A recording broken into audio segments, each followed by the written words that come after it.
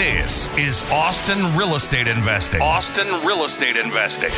We'll be discussing real estate investing in Austin, Texas, and bringing you experts from all different sectors of the real estate game. Your host, Jordan Moorhead, is a real estate agent and investor in Austin and is here to help you get started or to build your portfolio and explore new strategies. Hi, this is Jordan Moorhead, and this is Austin Real Estate Investing. Today we have Nick Shevland on here, and he is a longtime Austin resident. He's going to tell us all about his experience investing in Austin, Texas, and why he thinks it's the best place to be. How you doing, Nick?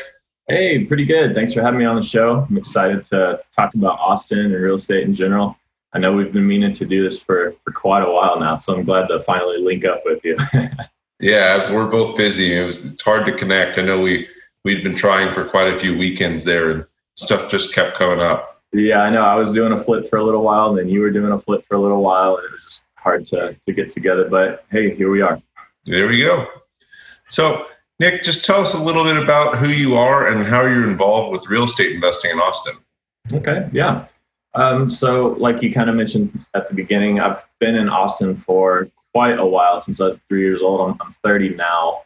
I still have my W-2, running a window tint company in Lakeway in West Austin. Been in real estate for about 3 years now. I started out thinking that I was going to wholesale or be an agent, but it was just too, I don't want to do a whole lot of deals. I want to do very, very good deals with big dollar amounts on them. So I decided I needed to get started. So I was going to go do a duplex house hack, which I have right now and is at the moment my only deal at the moment. But wanted to get into apartments. So that's kind of where I'm at right now. So I'm actively looking for my first apartment complex purchase. Awesome. No, I mean, huge fan of house hacking. That's what I do myself. I think it's just a phenomenal way to get started with very low down payment, and it can really just rocket you forward in the real estate investing world. Yeah, it still surprises me to this day how easy and how cheap it was to get into my first duplex house hack. Yeah. No, I know I've talked about this before on this podcast actually, but I had $6,000 when I got started. I had to borrow a little money from my IRA, and then as soon as I closed on the place, I had to borrow money from my father to do paint and carpet, just minor stuff. So I didn't have any money. Yeah.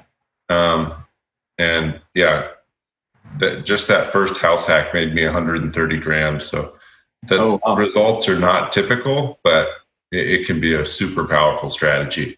Yeah, exactly. I mean, mine was kind of the same story. I saved up for a year and paid off about $7,000 in credit card debt in that first year. Was able to save up about $18,000. I mean, I was living on ramen and frozen veggies and got a roommate and just downgraded all of my expenses significantly. Just pinched a penny anywhere I could. But yeah, got my duplex, got a little bit of money left over because the closing costs were at the insane amount of $5,400. So the money I had left over, I was just able to preload a checking and savings account for the house, which I collect rent and pay rent from, and maintenance and all that sort of thing. So yeah, I mean, house hacking is by far my favorite way to get into the business for sure. Yeah, and I think it's a phenomenal strategy for people in Austin. Austin, you've been here, like you said, since '93. The cost of living has gone up a little bit since '93. A little bit, yeah. So, for a lot of people moving here that might be making, $50,000 to $70,000 a year, it's a little expensive to live in Austin anymore. And if you can cut that housing expense in half, that's a big deal. Absolutely. So, Nick, you said you've been here since 1993. Where were you born? I was born in Arlington, Texas. So kind of the Dallas-Fort Worth area. Moved here when I was 3, and I've loved it ever since. It's a hard city to move away from. Yeah, so you've obviously people other places. Saying that Austin has gotten a little more expensive. and you just mentioned, hey, it's a hard city to move away from. But why have you continued to live and work in Austin if you could go somewhere else that may be cheaper? That's a question I get all the time is, hey, should I move to another market where real estate investing is cheaper? And I think there's a whole thing to unpack there. But yeah, so yeah, it's definitely gotten more expensive, and it's continuing to get more expensive. Taxes are through the roof. But at the same time, the quality of life here is also getting better in a lot of ways. I mean, you always hear, yeah, it's expensive. The traffic's bad. Yeah, those are definitely true. But I mean, we've got events going on all the time. We've got 2 lakes. We've got rolling hills and big trees, a ton of restaurants, the music scene. It's just, if you want to find something to do, there's dozens of things to do every single day. Even during COVID right now, I mean, I'm sure I could go find plenty to do. So, I mean, the quality of life here is really, really good. It's a little toasty during the summertime, yeah, but we don't really have much of a winter. Anytime I go out of state for the wintertime, I have no idea what I'm doing. Snow, ice, don't have to worry about that here.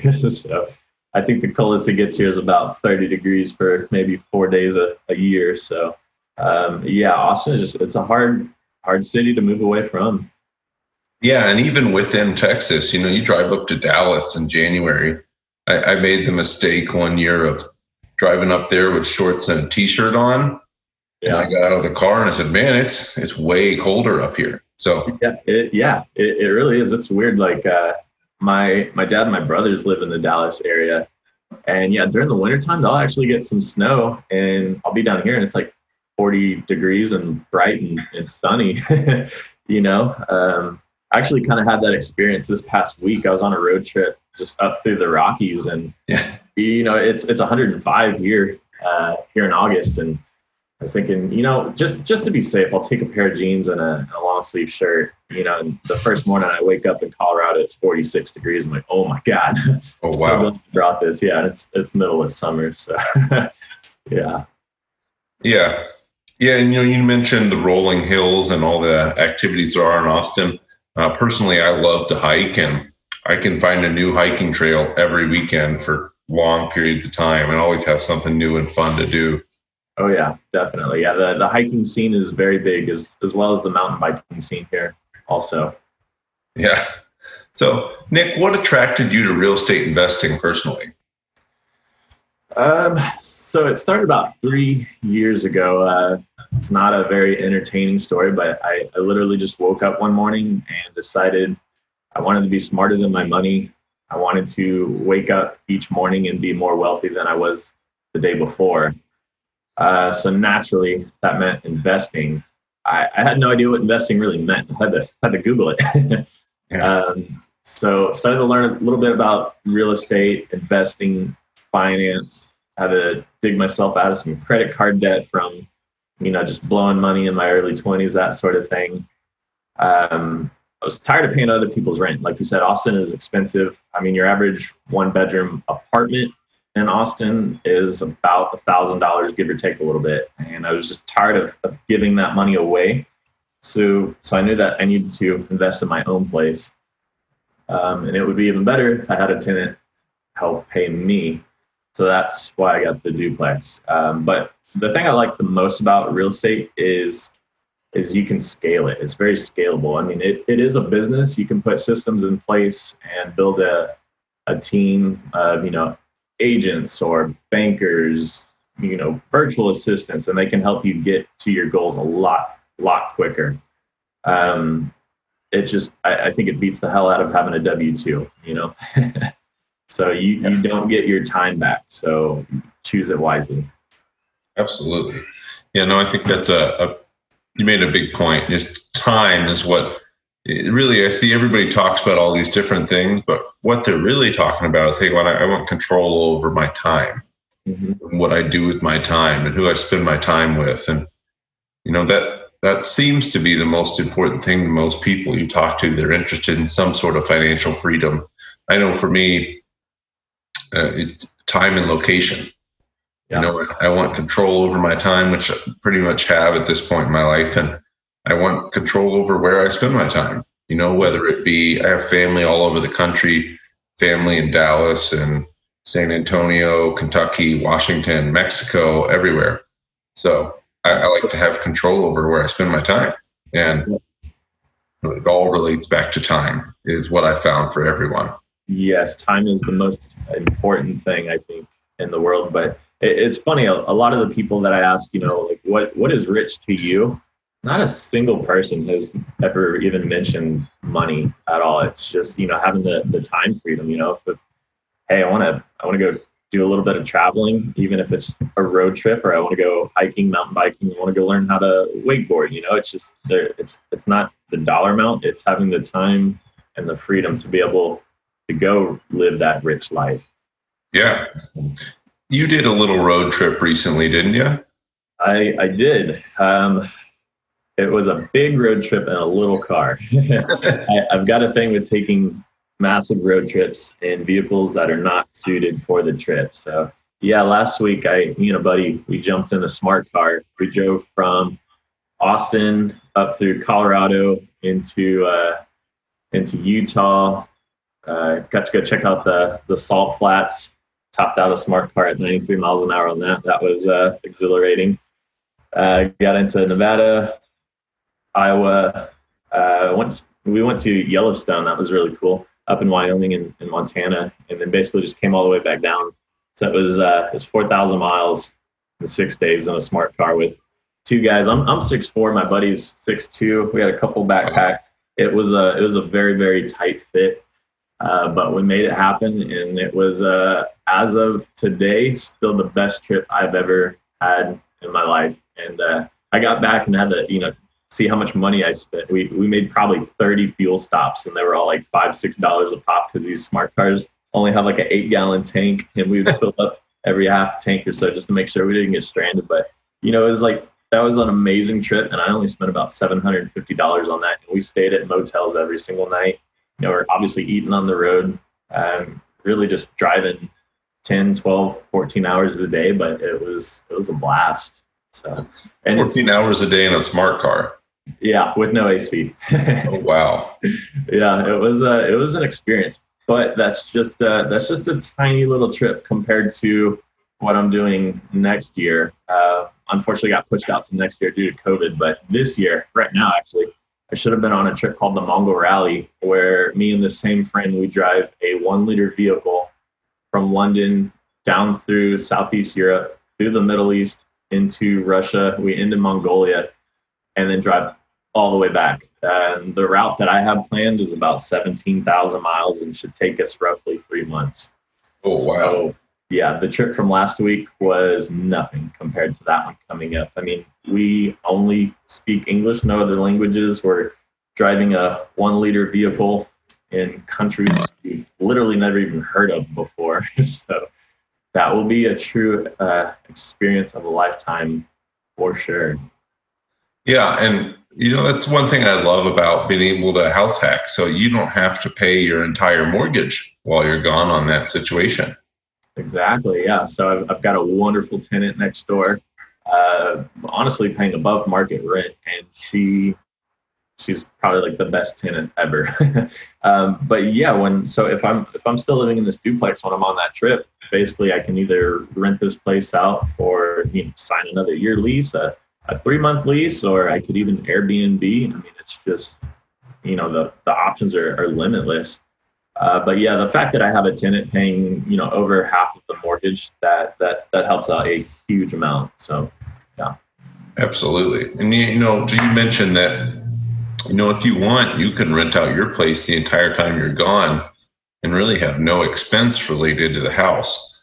And most people can't do that. You have to pay your mortgage, or you have to pay your rent, no matter what. If you're in the house, I did a lot of that in my first house hack. I would go places and I would rent out my room on Airbnb while I wasn't there. Now I had a roommate, and luckily he was okay with it, but there was always somebody in there, whether it be me or somebody else. And that really allows you to do what you want with your time, as long as your job will allow you, Yeah. So it's cool that you said that. So if I'm on my trip and I rent out this side, I will actually be making $377 a month for not being here. So yeah, how many people can just go on a vacation and be able to make money from their house. Not a whole lot. Yeah, it's awesome, man. You absolutely, bottom line is you absolutely cannot do that when you're renting. Good luck finding somebody that's going to allow you to short-term rent your rental. Yeah. But then, even if you've got a mortgage on a single family house, most people won't do it. So I think if you can get in the mindset to house hack, you really open up so many limitless possibilities for you. Yeah. And I mean, this isn't my forever home, I fully plan on moving to a different place every single year. And I'm completely fine with that. I mean, that's just a small price to pay for building wealth over the next, few decades or so. Absolutely. This is easy. I mean, it's my place. I can move on whenever I want, really. Yeah. And I just did that myself. So I have a house hack in East Austin, moving into another house hack in East Austin. I stayed in the first one and met the requirements. So moving on to the next, and actually I'm selling the first one. So you can do whatever you want with it, but you can continue to move up year after year for at least a short while. Yeah. And why not take advantage of that? Yeah. So you said you lived out the requirements. So was that a FHA where you have to live in the property for 12 months? Yeah, I'm no lender, but it's to best of my understanding that you need to live in any owner-occupied loan property for 12 months from the day that you move in. Correct. So that could be conventional loan, could be VA, USDA, FHA, anything below 25%, 20 or 25% down. Just your intent is to buy as owner-occupied property. And once you jump to that investor property, the down payments are much higher. So they're okay if you never lived there, if you pay 25% down. Exactly. Yeah. But like you said, if you pay, under that 20, 25% down, for the most part, you need to live there for a year. But I think that's good. That gives you time to fix a place up, kind of get a game plan for your next purchases. So excellent. Yeah. And even if you have it fixed up before you move in, you were going to find stuff that's wrong when you live in it for a while. So we're moving into this 3-bedroom duplex. Our unit's going to be a 3-bed, 1-bath with a yard. So a nice living situation. Everything was remodeled. The siding, windows, kitchens and bathrooms, literally everything was touched. HVAC systems. But I know we're going to find issues after living there for a few months. Oh, yeah, absolutely. I mean, every place, even if it was a rental, every place I've ever moved, I find myself that first week making a Home Depot run. So, you'll find something. Don't worry about that. Yeah, and that's fine. That's just part of the game. So have you had any bad experiences in real estate investing at this point? Has it been, as far as even just getting the first deal done? I know getting to closing can be a big deal a lot of times. Yeah, so I don't really believe in bad deals. I feel like every single deal you're gonna learn from. So I think that makes it right there. I mean, obviously you don't want to go lose a whole lot of money, but as long as you learned from that deal, I wouldn't necessarily consider it a fail or a bad deal. Like I said, I only have the one property at the moment. I kind of pump the brakes on buying properties at the moment because I made a deal to myself that my next property has to be an apartment complex. So like I said, I haven't had any bad deals. I've done a lot of little things throughout real estate though. I'd say the one thing I had no ROI on was direct mail marketing. Probably about 2 years ago, I decided I was going to do some direct mail marketing campaigns to find my first property.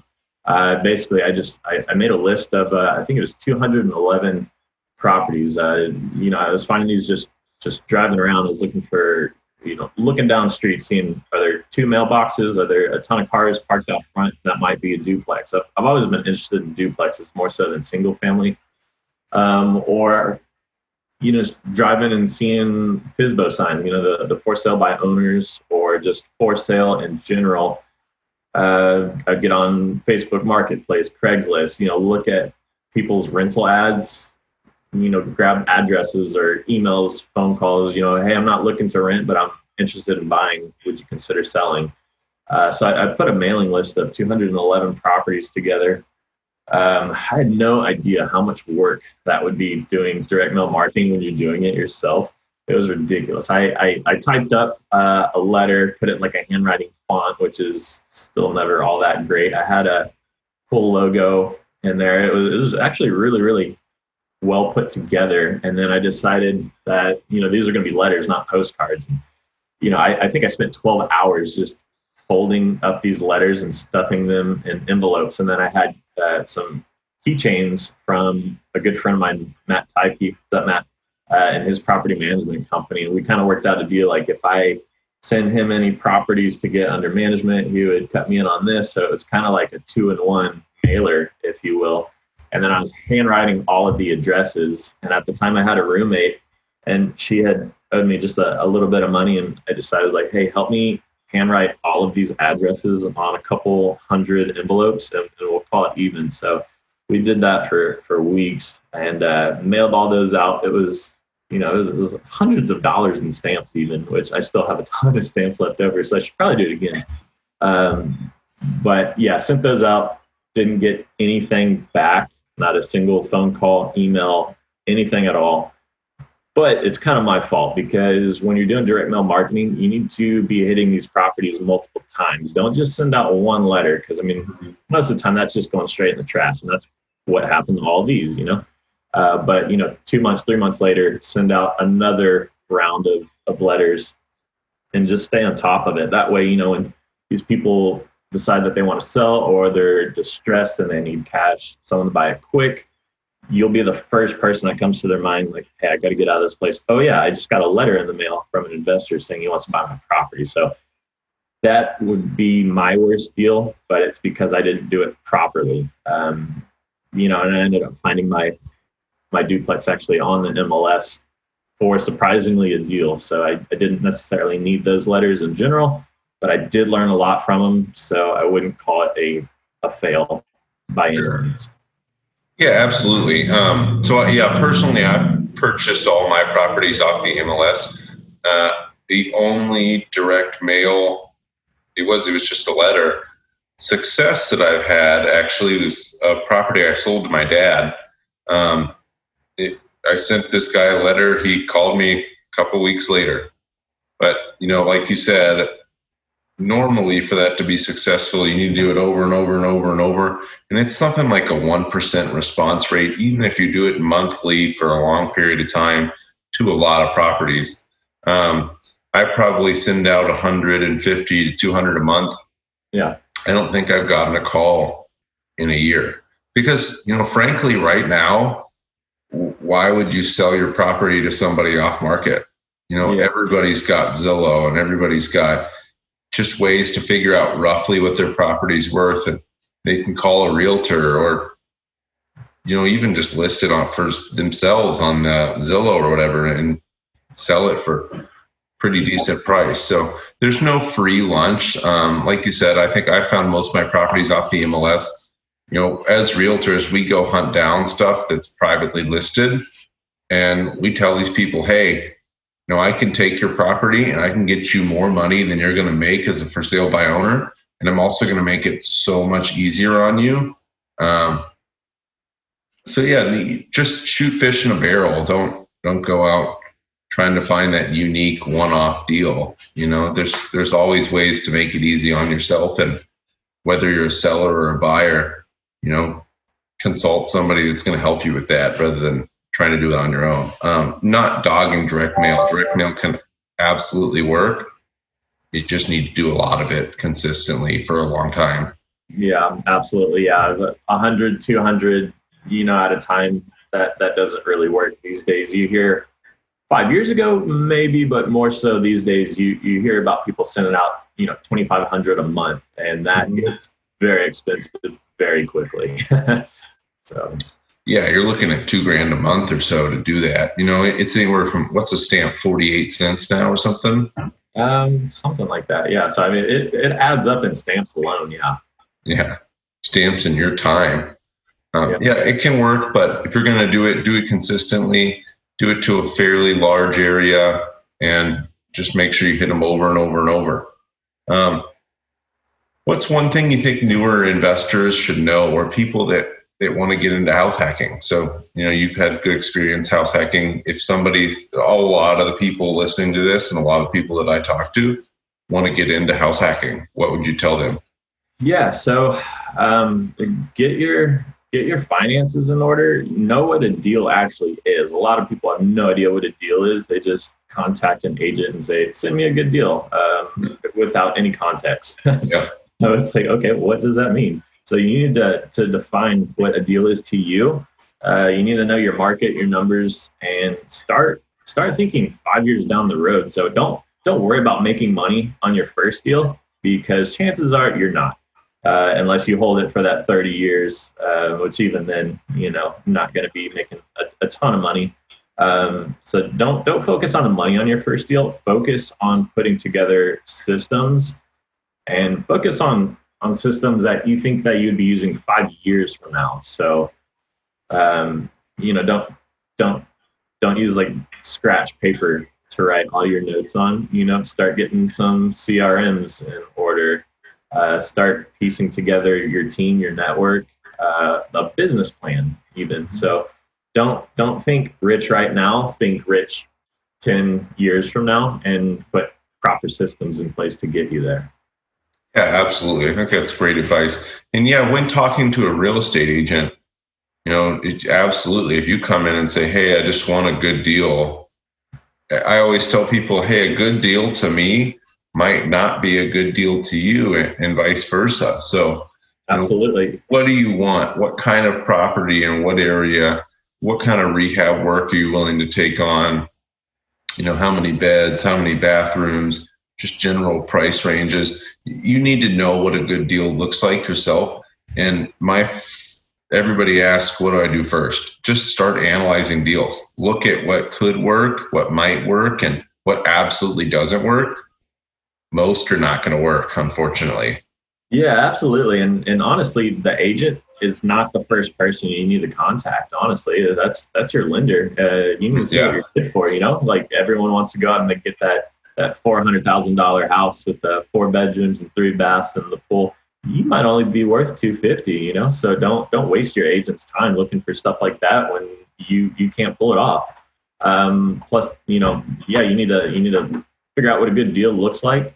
A piece of advice that I went on, which is something that Brandon Turner from Bigger Pockets said, was, before you know what a good deal is, you probably need to underwrite or analyze 100 of those first. So what I did is I'd get on Zillow or Realtor.com and I'd find these properties just to get, the numbers on them. And then I would start to do the calculations to see, okay, what is this actually going to look like on paper? What's the NOI on it? What am I actually going to make on this? And what's it going to be worth, 30 years from now when it's actually paid for? What are taxes like? All that. So yeah, I did hundreds of those before I bought my first deal. And that really helps you understand the area that you're in and what area you might want to buy in and what areas are just absolute junk. So like even to this day, I know North Austin and West Austin really, really well, as well as Round Rock. So, I mean, for the most part, you can tell me a street or a zip code, some just absolute basics about what the house is. And I kind of know ballpark what that house is going to be worth without ever seeing a single picture, without going there, without seeing a Zillow ad. So it really helps you to understand, what a property is worth, what the rents are even. So yeah, absolutely. Know your numbers. Yeah, and I really liked your advice there of, hey, talk to a lender first, because I talked to a lender years before I ever bought my first property, because they said, hey, your credit is terrible. Here's what you can do to make it better. And here's what you're going to be able to qualify for if you do that. But right now you're only qualified for this. So talk to a lender way before you're even thinking you're ready to go out there, because there may be a laundry list of things you need to do to be in the best position to go buy. And when you're house hacking, that can mean the difference between buying a decent duplex in a decent area and making great returns to really having to buy something 45 minutes, maybe an hour outside of town that needs just a tremendous amount of work and isn't the place you want to be. The rents are super low. So talk to your lender first. Absolutely. Yeah. So, Nick, it sounds like you do a lot of continuing education and try to learn all the time. What's your best mindset advice for people that are trying to get started in real estate investing? Well, mindset advice overall, I would say build equity in your life, happiness. I definitely like to go by the mindset of give to others, and just by default, your life is going to improve, from that. Mindset advice for real estate, think long term. I can't stress that enough. People, they want the Ferraris and Lamborghinis and mansions and stuff, a couple of years down the road. That's probably not going to happen. Think 20, 30 years out and, work that in reverse. That's my best advice, just think long term. Awesome. And what's your favorite business or mindset book? So I love the long-term thinking, but where do you learn stuff like that? Okay, I've got a really good book for this. Shoe Dog by Phil Knight, the story of Nike and how that came together. It's a very, very long book. It's very entertaining. It's a very good read. I hate reading. I'm an Audible guy all the way, but that book had my attention throughout the entire thing. It just basically shows you not only how he came up from a young age and developed Nike and later, sold it, but it shows you that a company as big as Nike, even in the 90s, had no money. He had no equity in his company. He was literally writing checks before he had the money for him. I mean, he would have to put out an order of thousands of shoes and basing it off of the sales of those shoes. So it was just, have equity in your company, invest in your team, in your staff, stay liquid, have lines of credit, and just be an active and leading member in your field. So whenever people, like for instance, in real estate, whenever people want to buy a house, you need to be the first person they think about. So like, okay, you know what? It's probably about time we need a house. Oh yeah, Jordan sells houses. I'm going to give him a call. That's who you need to be. Yeah, that's awesome advice. I love Audible too, so I will read a book, and sometimes I will perceive it differently if I also listen to it. So many times, if I really like a book, I'll download the Audible, and then I'll listen to it later in the morning. So yeah, I love Audible. I really like the ones where it's actually the author that narrates them too. Those are always more entertaining, and a lot of the narrators on Audible are just so boring and bland, but when it's the author, they actually put a little bit more pizzazz in it, if you will. So yeah, I love Audible. I listen to in my line of work, I can just basically zone out for nearly the entire day. So I listen to I'd say on average 6 to 9 hours worth of content every single day. So yeah, I'm on podcast and Audible nonstop. So yeah, I definitely get my money's worth out of those subscriptions for sure. Yeah, no, I agree. The narrator that does, especially a lot of the older books, a lot of the older finance books, not super exciting to listen to always. Yeah, I like those old school finance books. I mean, they're tried and true. Yeah, me too. There's a ton of them out there. Yeah, Think and Grow Rich. Any Napoleon Hill book, any Dale Carnegie book, it's all great stuff. Oh yeah, that's good stuff right there. So Nick, how can people get a hold of you if they want to reach out to you and ask questions? Super easy to get a hold of. You can send me an email, nickshevlin@gmail.com. You can hit me up on Facebook, Instagram, Bigger Pockets. Just Google my name, you'll find me. All right. And last question, probably my favorite question here is, what's your favorite restaurant in Austin? That's the hardest question. Are you kidding me? Just pick one. Man, there's so many. All right, I'm going to give you 5 because I'm an overachiever like that. So I really like Azul Tequila, Mexican food restaurant. It's like Mopac in 2222 area, kind of tucked away. Super, super good food. Zuzu's Cafe, another Mexican food restaurant right down the street from there. I really like Top Notch hamburgers in North Austin on Burnett. Dan's Hamburgers is really, really good on North Lamar. And I've always been a sucker for it's not an Austin company, but the Cheesecake Factory. I mean, if you've ever gone there and opened that menu, it's like 20 pages long. But that place is so good. So yeah, I mean, I can't pick just one favorite restaurant in Austin. There's so many to pick from, and those are all just like North Side restaurants. So I could give you a list of probably 25 of them. Yeah, no, there's so many great restaurants. I ate at Zuzu's recently, and it's pretty good stuff. So yeah, we'll put all that in the show notes too. Hey Nick, thank you so much for coming on today. I know we're constantly talking on Instagram and other forms of social media like that, and I'm sure we'll see each other here soon. Yeah, absolutely. Thanks for having me on. I had a blast, and looking forward to listening to this when it comes out. Absolutely. Thanks, man. Hope you have a great day. Thanks. Take it easy.